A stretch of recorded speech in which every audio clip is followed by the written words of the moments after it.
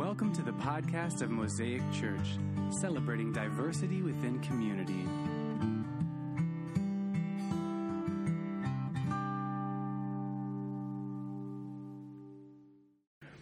We're not going to neglect the fact that there is something about music in worship. And so we don't want to get past that. But let me just start by reading Psalms 150. And I realize if this is one of your pet peeves, I do realize I just put an S on the end of the psalm. Whatever. It'd be all right. And if it's not, I apologize. If it's not all right, I apologize.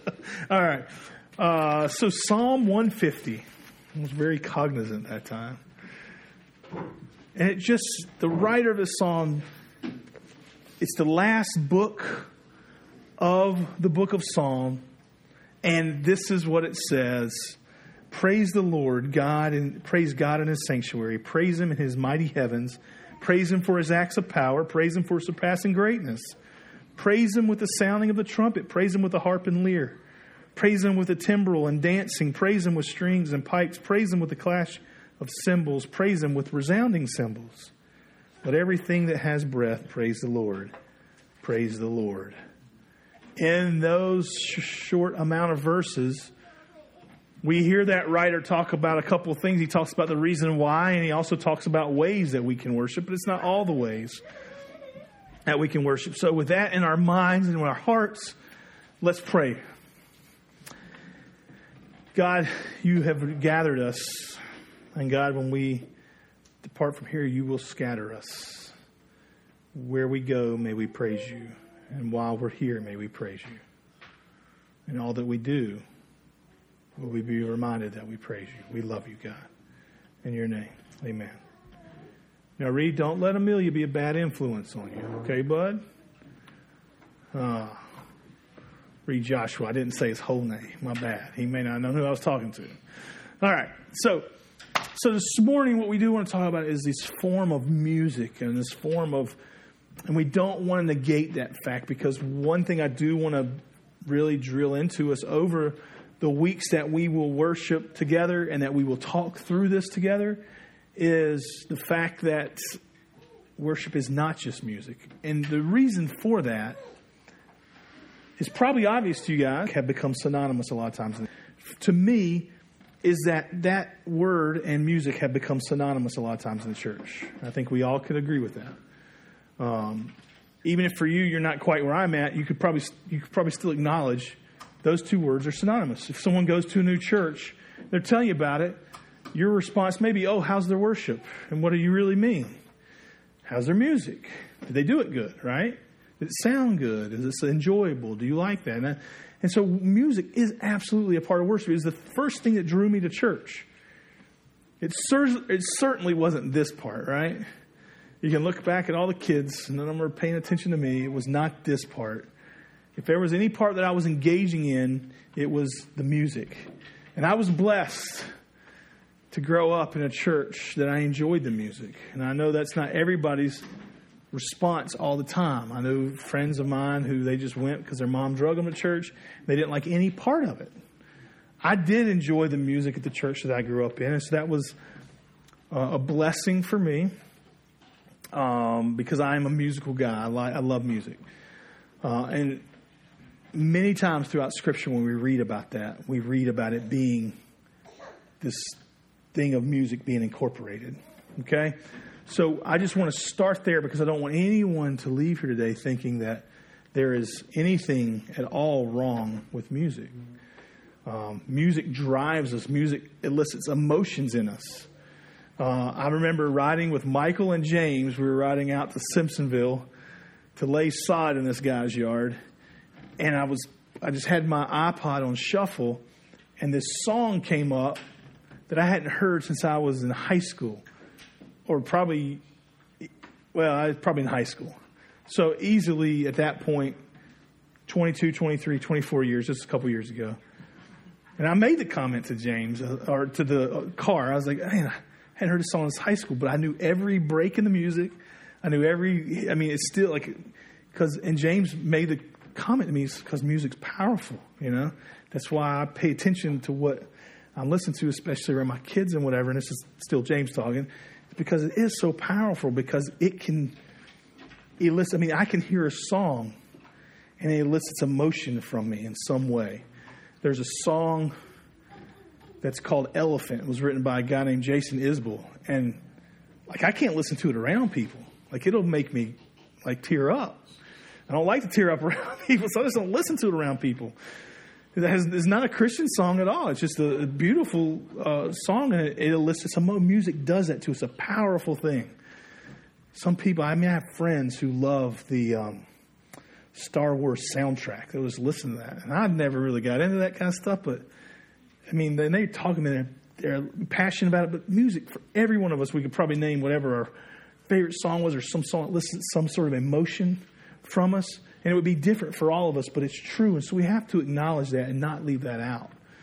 Because even now, we can sing songs that you may remember from some sort of spiritual experience in your past that for you is that like really, man, it's that powerful kind of thing. And so it's important for the church to, A, acknowledge that, but also, B, acknowledge that what is powerful and true for one person may not be for everybody. God may have done something in you during that time. And so what I would like us to just kind of acknowledge up front is that while you may be like me and really love music, music is emotional, and it doesn't have to be religious to be emotional. And so sometimes we got to be careful and make sure that we're not taking our emotions and the goosebumps that we get from a song or the emotional response and replace that with the Holy Spirit, right? Because I can tell you songs that elicit the exact same emotion that there's another song that a friend of mine wrote, and it's called "Do Not Remember." But a friend of mine named Davey, he was the lead singer of this kind of Christian rock band named Bleach, and he wrote this song, and I cannot remember the name of it. But every time I hear it, it's this great worship song. And every time I hear it, like it elicits the same response from me. And it's this song talking about, there's this one line in there that says, "I will dance even if I'm the only one. I will sing at the top of my lungs. I will dance even if I'm not the only one." That's the kind of one of the lyrics in it. But it's this whole song about talking about how amazing and great God is, and then moves to, this is my response because of how great God is. And I hear that and I get goosebumps. I'm talking about it now, and I have goosebumps because I'm thinking about it. It's great. It's the same response I get when I hear this song Elephant, which is about a friend with cancer who's dying. And there's this elephant in the room that nobody's wanting to talk about. It's this beautiful song. But it also gives me goosebumps. And one is furthest from Scripture, but it's true to life. And the other one is absolutely about God. And we have to acknowledge that we can get the same response because God gave us music. It can do that. And we can't replace the emotion we get with that from the Holy Spirit, although the Holy Spirit gives us emotion. So I just wanted to lay that groundwork because here's where we're going to go. We're going to talk through very briefly about the places in Scripture where God allowed us to worship Him, and He gave us forms for that. But before that, let me ask you guys this. Let me ask the ladies this. Ladies in a relationship. What can the other person do to show you that they love you? And you can just answer out, what can the other person do to show you that they love you? In any relationship. It doesn't have to be, it could be a relationship with a friend, just in general. What do they have to do to show you they love you?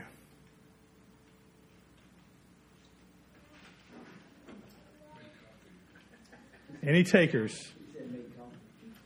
Al's not a lady. Ladies, what's that? Spend time together. Okay, that's one. What else? Listen to them when they're talking. Okay. What up? What's that, Mary? I said so many things. Yeah, give me one. Well, all right. Al helping me in everyday things. Helping you do stuff throughout your day. Okay. There, even when I'm being in a food. Okay, even when you're in a bad mood, being not like getting mad and walking away, but actually staying there. Okay, good. Natalie, what can I do to show you that I love you?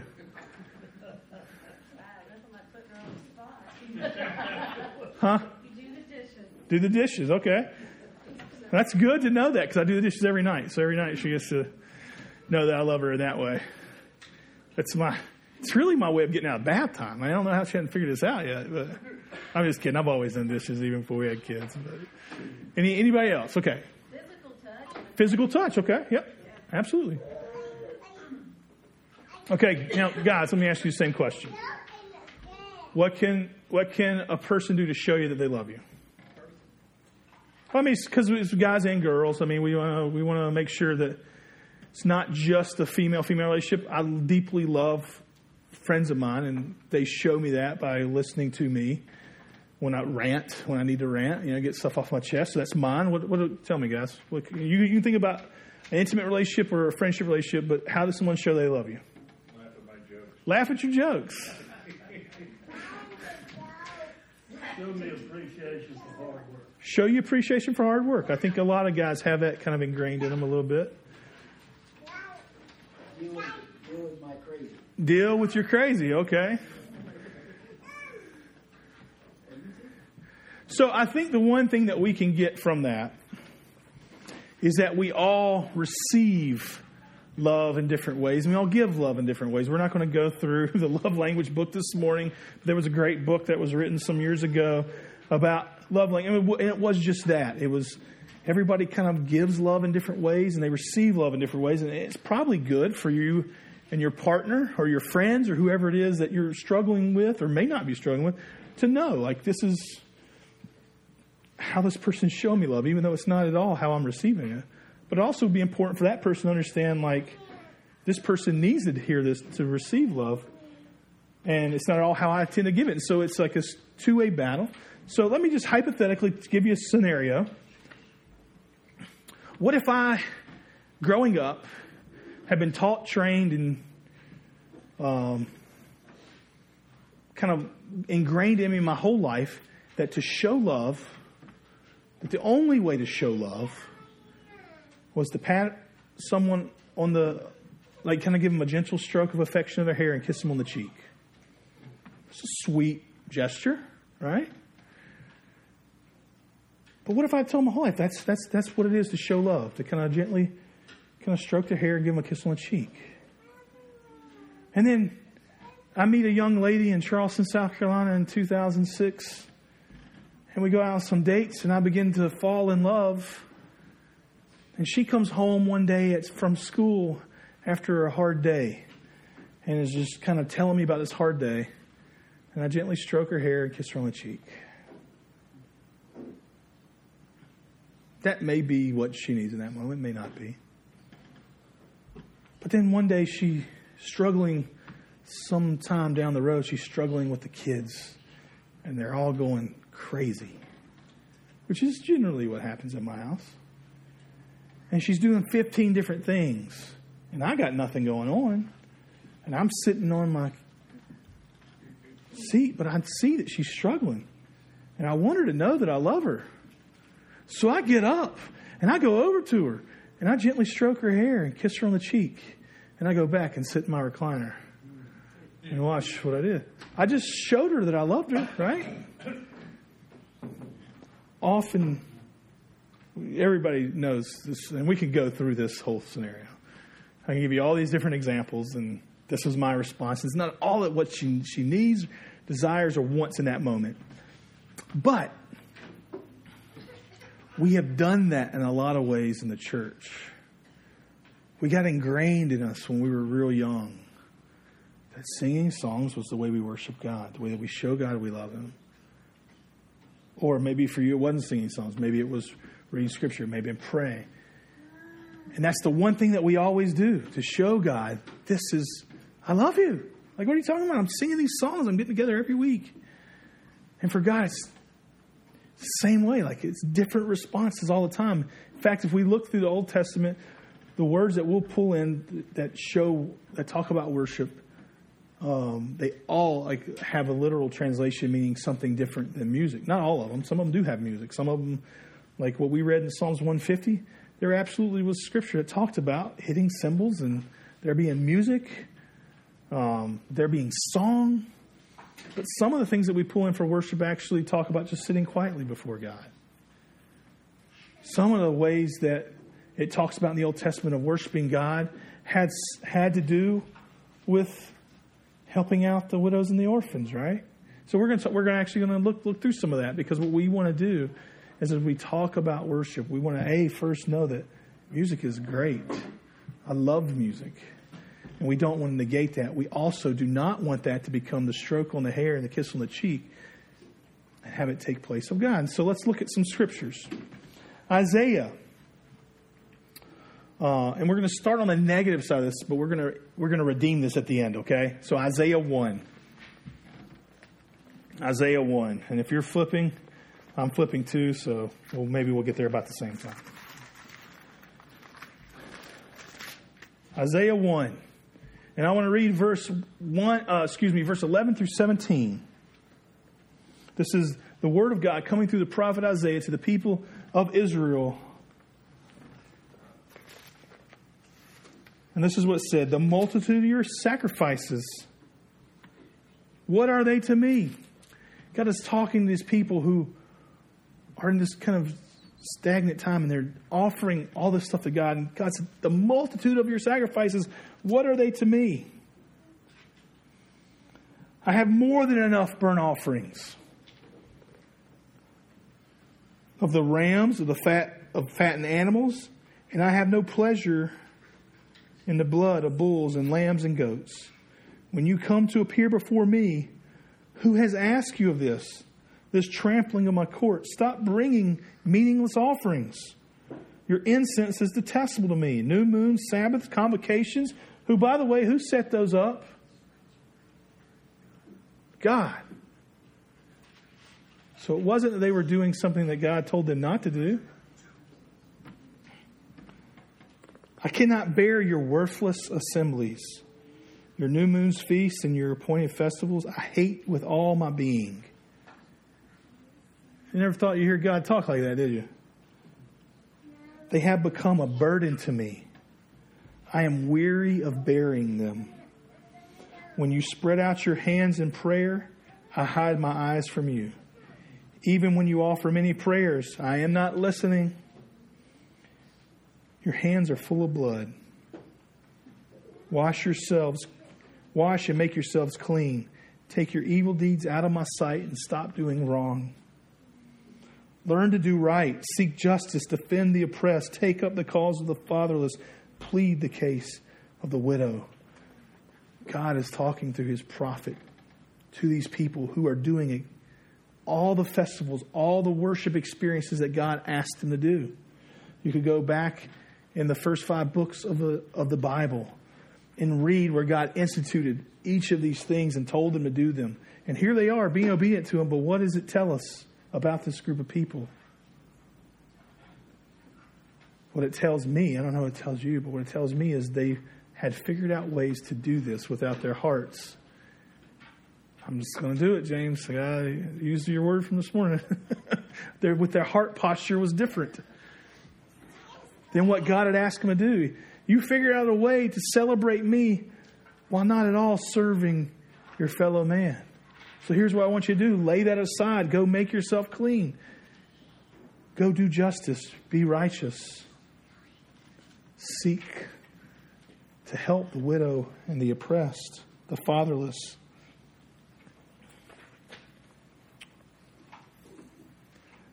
Let's flip over. Let's stay in Isaiah for 1 second. Flip over to Isaiah 29. And then I'm going to read again in Matthew 15. They both say the same thing. One is the prophet, God speaking through the prophet, and the other is Jesus basically using the prophetic words that Isaiah spoke and putting them into the lives of the Pharisees. So Isaiah 29, verse 13, the Lord says, these people come near me with their mouth and honor me with their lips, but their hearts are far from me. Their worship of me is based on merely human rules that they have been taught. Jesus in Matthew 15:9 does something really similar in talking about the Pharisees.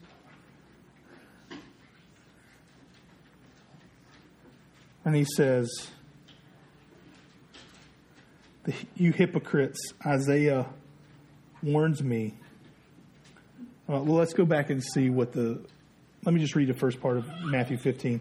Then the Pharisees, teacher of the law, came to Jesus from Jerusalem and asked, why do your disciples break the traditions of the elders? They don't wash their hands before they eat. And then Jesus replied, and why do you break the commands of God for the sake of your tradition? For God said, honor your father and mother, and anyone who curses their father or mother is to be put to death. But if anyone declares that what might have been used to help their father or mother is devoted to God, then they are not to honor their father or mother with it. Thus you nullify the word of God for the sake of your tradition. You hypocrites, Isaiah was right when he prophesied about you. These people honor me with their lips, but their hearts are far from me. They worship me in vain, but their teaching are merely human rules. They came to him and said, why do your folks not wash your hands? And Jesus said, well, let me tell you a place where you're not washing your heart. If someone comes to you and it says honor your father and mother, and you have a way to do that, but you're not going to do it because you're scared or you want to follow these human traditions, and you do that instead of honoring the word of God, you've done the exact same thing. And he takes these words of Isaiah and places it on them.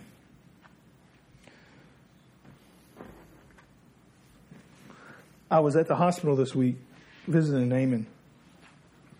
And I was sitting there talking to Naaman, and he just went on, and he was tired. So he didn't have medicine. I've been with people who've had medicine, and they're just pumped up, they're talking. He just had his eyes closed most of the time, but he's talking, he's telling me these stories. And I'm telling you this because this is almost a picture of the exact opposite of what Jesus was talking about.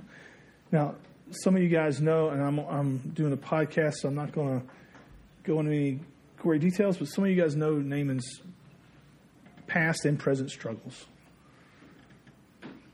If you don't, I'd be happy to share that just as a way of praying for him.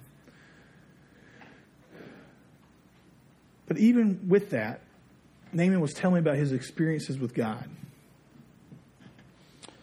And let me just tell you about the mind frame that I went to the hospital. It had been, this month in our business had been kind of a struggle. God had continued to be faithful, but it would all come at one time.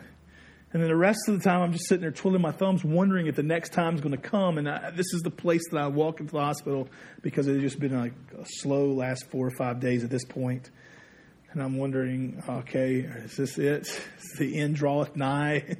And I just kind of go in there with this on my brain, on my heart. Natalie was telling me, it's kind of one of those things where you just have to repent of your unbelief in certain times. And I just had to do that. It's like, God, I'm sorry that I don't believe. I'm struggling to believe. Help me to believe.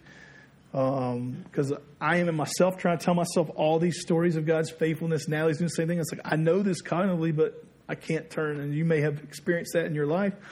I read a little article as a side note. I read an article yesterday about how your bones, they've kind of figured out there may be a hormone that your bones can secrete that causes anxiety and fear. So if you want to get rid of that, just get rid of all your bones. You'll be good. But so this is what I walk into the hospital with. And I sit down, but what I'm struggling with has nothing compared to Naaman. Naaman lives in the basement at Tom's place. He was in the hospital the first time because he has no windows in his apartment. And he smoked it out, cooking salmon patties, he told me. And it caused some breathing problems, so that's why he went. And the first time, and then he had a pain, and he goes back, and they figure out it's this blood clot. So here I'm sitting there talking with this guy who in his right arm, he's got a couple of wounds with some stitches in them, and he's not sure if he's going to lose most of his hand. And I'm going in there with what I'm going in there with, and Naaman just starts to talk about how good God has been in his life. In fact, he made a comment at one point that kind of cut through me. And he was telling me about this moment where he goes to this church and he felt like God was telling him to go down front to be prayed for. And he said, so I went, but he said they were talking in tongues. And he said, I didn't know anything to do with that. And so I left. And he said, as I left, I heard God tell me, and I don't remember the scripture. He could probably quote it for you. He did quote it for me about little children not understanding. And when he said it, I knew it wasn't just made up. Like I knew the scripture was just flowing out of my head at this point. And that you got to come as a little child without understanding, just trusting. And he said, I heard that. And so I went back, and he said, it gave me peace. And he just starts to cry because he was like, that was like one of my favorite. And then he said this, if you know Naaman's life, contrasted with mine and what I go in there with, Naaman said, I've had a really good life. But that was one of my favorite things. And I was like, what in the world is wrong with you, Friar? How can you... And so, as we're standing there and he's telling me this stuff, then he starts talking about dying one day and being before Jesus, because he said, I just want to know Jesus. He just kept telling me, it's like, I just want to know Jesus. And because that's how he made that transition. He said, from that moment on, like, I really just want to know Jesus. And have you ever talked to Naaman? Like, Naaman can quote scripture like nobody's business. He's just going with it, right? He's like, I just want to know Jesus. Sometimes he's not always in his right mind, and so you got to filter that out. But he's like, I just want to know Jesus. And as he's telling me this, he just starts crying. And he's like, I'm sorry I haven't been like this the whole time until now. And he just starts crying. I was like, man, you're about to lose half your hand, Naaman. You don't have to apologize for crying, bud. And he's like, when I get to heaven, I just want to, and I get to see Jesus, I'm just going to sit there at his feet. And I wrote it down, like I typed in my phone right then, because like I'm not going to remember it. But he said to me, he said, I'll stay there as long as I can. Or no, he said, I'll stay there as long as I can if he'll let me. It's like, I just want to be. And I just, like, I was like, man, that is worship. That is a picture of worship that's not the Pharisees. Because the Pharisees may look at a person and say, well, because they have this negative behavior in their life that causes some other external factors that they're not worthy of God. But then we got God looking at the Pharisees saying, no, you absolutely got it backwards, my friend. You guys can't even worship me. You barely worship me with your lips. Your hearts are far from me. But yet I can take this person who's broken and have their heart postured towards me. And that is like true worship of God. And I saw this picture as he was talking to me of this person whose heart was tuned to God. Now, every action may not come out the way that I would orchestrate if I was writing this movie. And that would be true for Naaman. Every action that he has would not line up. But how can you, like, where's the flaw in the person that just wants to know God? And I think that's what God, I mean, I was convicted because I felt like God was telling me, like, that's what I want from you. And I'll just be bluntly honest. Like, when I sit there and think about, like, that, I'm like, that's all heaven is? Come on, man. Give me some action. Let's do something. And for Naaman, he's like, that's all I want to do. I'll stay there as long as I can if he'll let me. And I can't imagine a scenario where God says, shoo, I don't want you doing that anymore. In fact, we read the scripture last week in Revelation 4 where it said that's all the elders did was before God all the time saying this. Let me read another scripture from Malachi. And just fair warning, this is... or as the pastor, I grew up with a pastor, he said, flip over to the book written by the Italian prophet Malachi. But Malachi 1, this is the prophet speaking to Israel, and it's going to be verses 6 through 14. His son, did you know him? Was he in your family? Prophet Malachi? Okay. His son, honors his Malachi Fraccovieri. Is that his name? Okay. A son honors his father and a slave his master. If I am a father, where is the honor due to me? If I am a master, where is the respect due to me, says the Lord God Almighty? It is you priests who show contempt for my name. But you ask, how have we shown contempt for your name? By offering defiled food on my altar. But you ask, how have we defiled your name? By saying the Lord's table is contemptible. When you offer blind animals for sacrifice, is that not wrong? When you sacrifice lame or diseased animals, is that not wrong? Trying to offer them to your governor, would he be pleased with you? Would he accept you, says the Lord God Almighty? Now plead with God to be gracious with us. With such offerings from your hands, will he accept you, says the Lord God Almighty?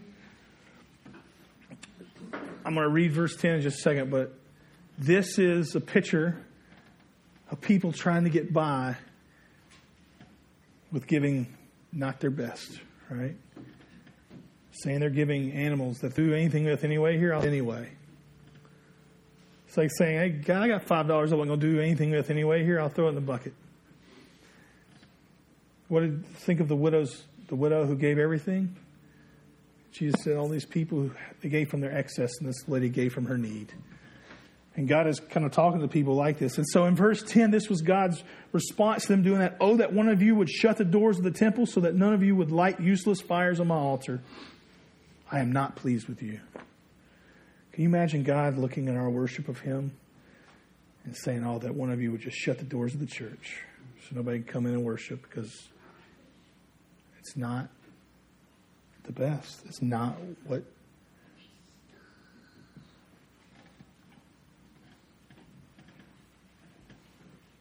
I'm not be great among the nations. From where the sun rises to where it sets, in every place, incense and pure offerings will be brought to me, because my name will be great among the nations, says the Lord God Almighty. I'm going to stop there. I know I said I was going to read to 14. I'm just going to stop there. That God is looking at this group of people, this worshiping community that's doing all this stuff, and he's saying the same thing, that all the other scripture, your heart is not postured in the right way. And I just wish somebody would shut the doors of the church. But then God confirms, like, I'm going to be great among the nations. Almost as if to say it's got nothing to do with you. How much I am going to be known and renowned among all the nations. Because God just said, I wish they just shut the doors of your church. But I am going to be known.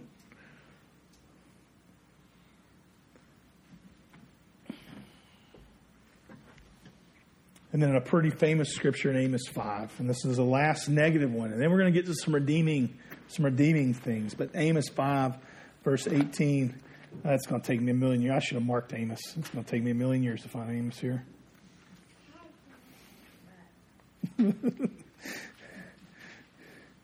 All right, there we go. Praise Jesus. All right, Amos 5, verses 18 through 25 says this. Woe to you who long for the day of the Lord. What in the world? Like, I thought that's what we were supposed to be longing for, right? Woe to you who long for the day of the Lord. Why do you long for the day of the Lord? That day will be darkness, not light. It will be as though a man fled from a lion only to meet a bear. As though he entered a house and rested his hand on the wall only to have the snake bite him. Will not the day of the Lord be darkness, not light, pitch dark without a ray of brightness? I despise your religious festivals. Your assemblies are a stench to me. Even though you bring me burnt offerings and grain offerings, I will not accept them. Though you bring choice fellowship offerings, I will have no regard for them. Away with the noise of your songs. I will not listen to the music of your harps, but let justice roll on like a river, righteousness like a never-failing stream.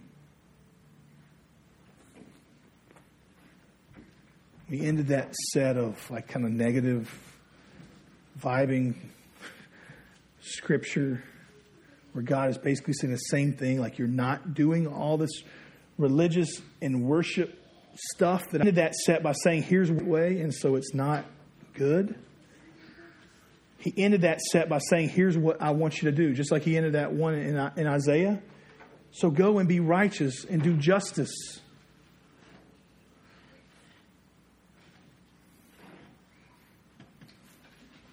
Like he's giving us the roadmap. God was giving the people of Israel the roadmap for, okay, here's how you change your heart. Go and be righteous and do justice. Music is a part of that. But God is not concerned or impressed with the form of it. Remember, David got it just delivered into the hands, this great battle. And now, after all this time, they're about to bring up the Ark of the Covenant into the tabernacle that David had set up. Remember? And like, it's not to say that God just wants bad things, right? Like, God even said, hey, you're not bringing me your fattest calf. You're the prime of your crop. You're bringing me disease stuff. If you look at how God set up the tabernacle, it wasn't like God said, go and get cubic zirconium and gold-plated stuff. Like, he said, go and, like, it was nice. And so this is an argument to say that we should just do things haphazardly, because it's more about the condition of our heart. God said, do it to the best of your ability. That ability is different for every person and in every way. So it does have more to do with the heart. But that doesn't mean if you have a tuner, you don't tune your guitar, right? So there's this story. Oh, let me finish that thought. David, as he's bringing his ark up, what does David do? And he's dancing before the ark of the Lord, right? So much that part of his body is revealed in a way that was maybe not quite appropriate in all scenarios. And so David's wife was embarrassed and said, what are you doing? You know, why are you acting like this? But David wasn't paying regard for that. Like, David was just worshiping God. Well, there's the form of it, the beauty of it. David probably was not a Juilliard trained dancer. He obviously didn't have a good tailor because his clothes were coming up. Right? He's just doing what his heart was coming out of him. 2 Chronicles chapter 5, there's a story of the same Ark of the Covenant, but now it's coming into the temple.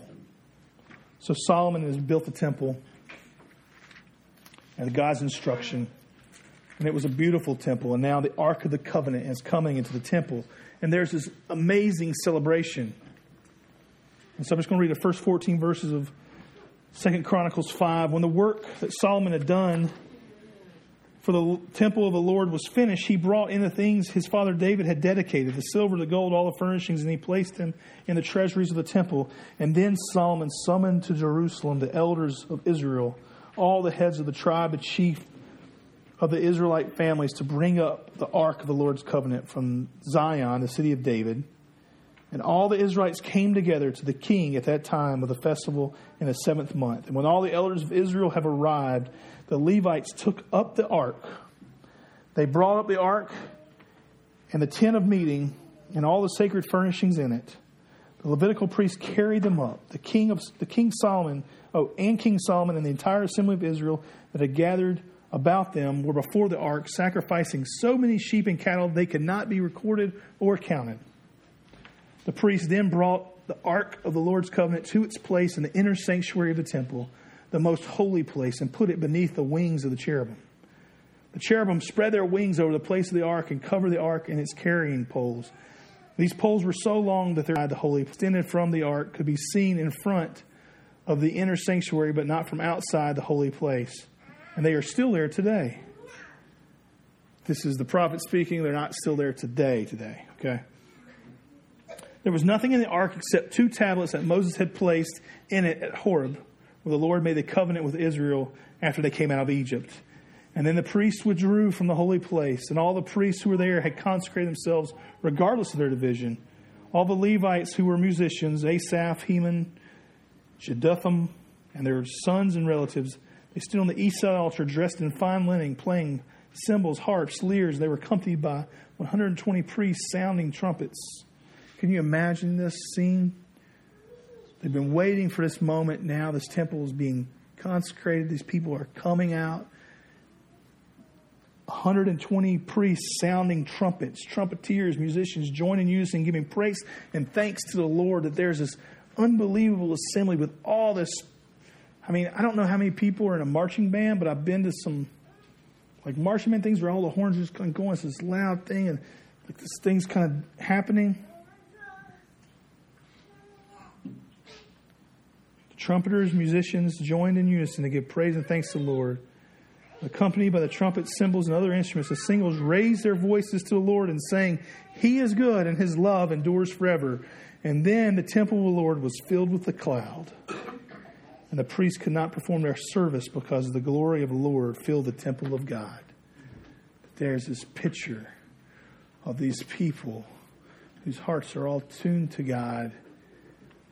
There's a celebration that God has now been faithful and has accomplished what He promised they would accomplish. And there's a celebration, and the glory of God just fills it. So much so that the priests couldn't even do their job, right?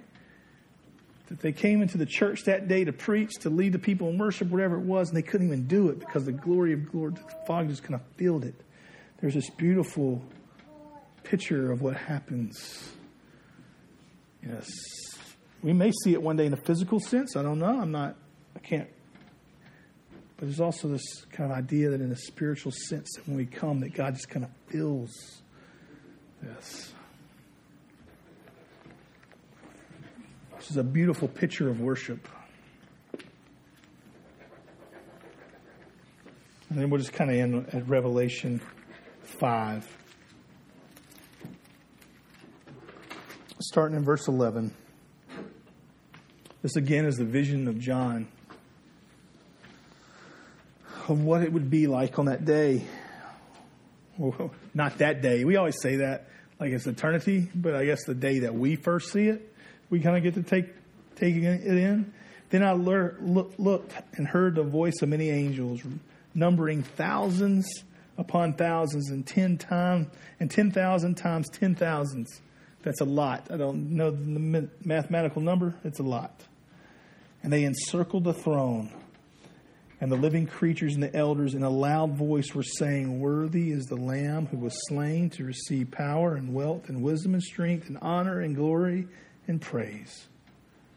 And then I heard every creature in heaven and on earth and under the earth and on the sea and all that is in them, saying to Him who sits on the throne and to the Lamb be praise and honor and glory and power forever and ever. And the four living creatures said, Amen. And the elders fell down and worshipped. Fell down and worshiped because in that moment, and hopefully in many moments before, they realized that God was worthy of everything they had. They ascribed worth to God in whatever way they could. And as a church, as a people of God, when we worship, we want to do it as best as we can. We don't want to leave music out. We also don't want to worship music. We want to be people who can ascribe to God all that He's worth. Because like those stories we heard last week, God is continually faithful.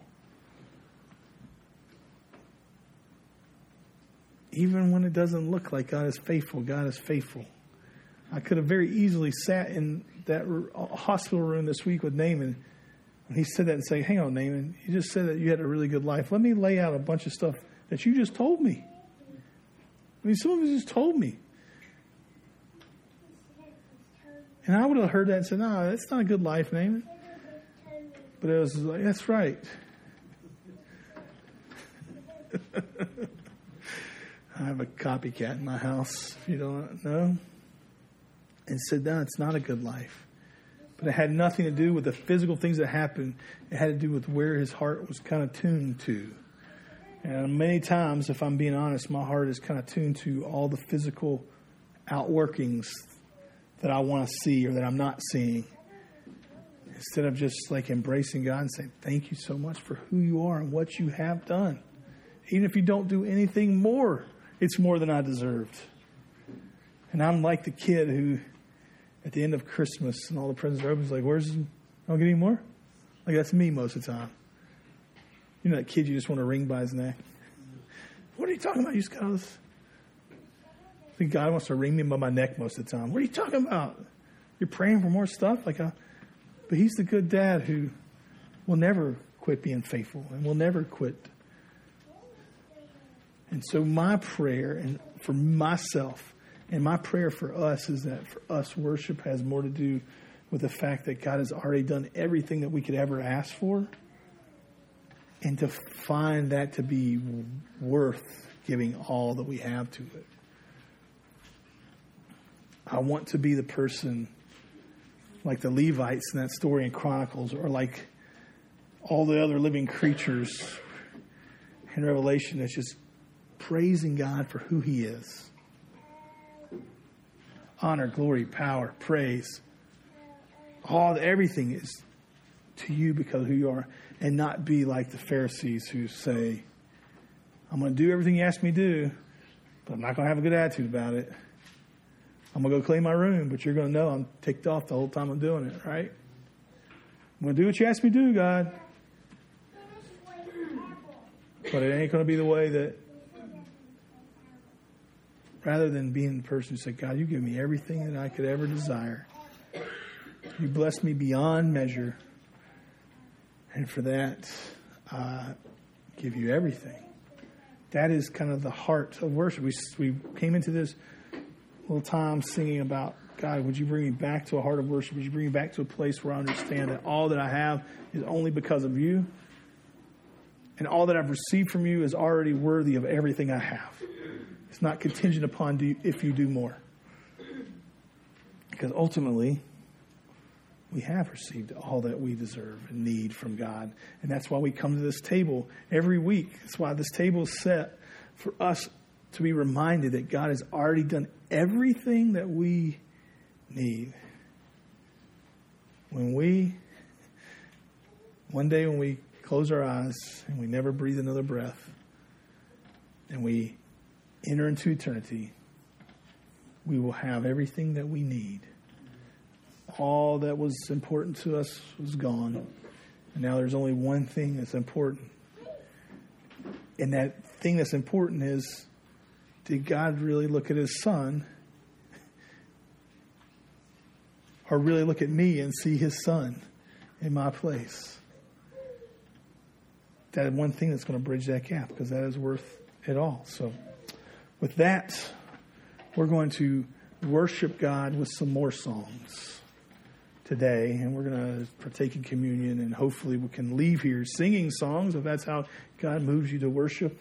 God moves you to worship by serving somebody, which is that piece of giving justice and mercy to someone. God moves us to worship by just being still before Him so He can speak to us, whatever that is. Could that just kind of wrap up all of our days?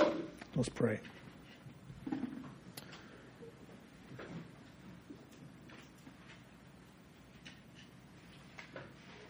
We don't even have the right words to say other than thank you for what you've done.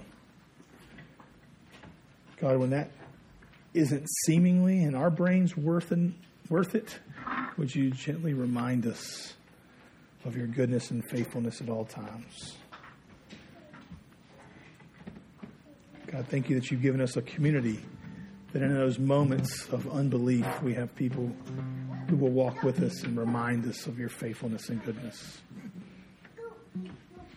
God, thank you that we have people in our community who even this week painted a better picture for me of worship than I was willing to paint for myself. God, we do love you. We thank you for the ways that you convict us as a means of moving us closer to you. God, as we come to the table this morning, would you remind us of how good you are? We love you, God. In your name, amen.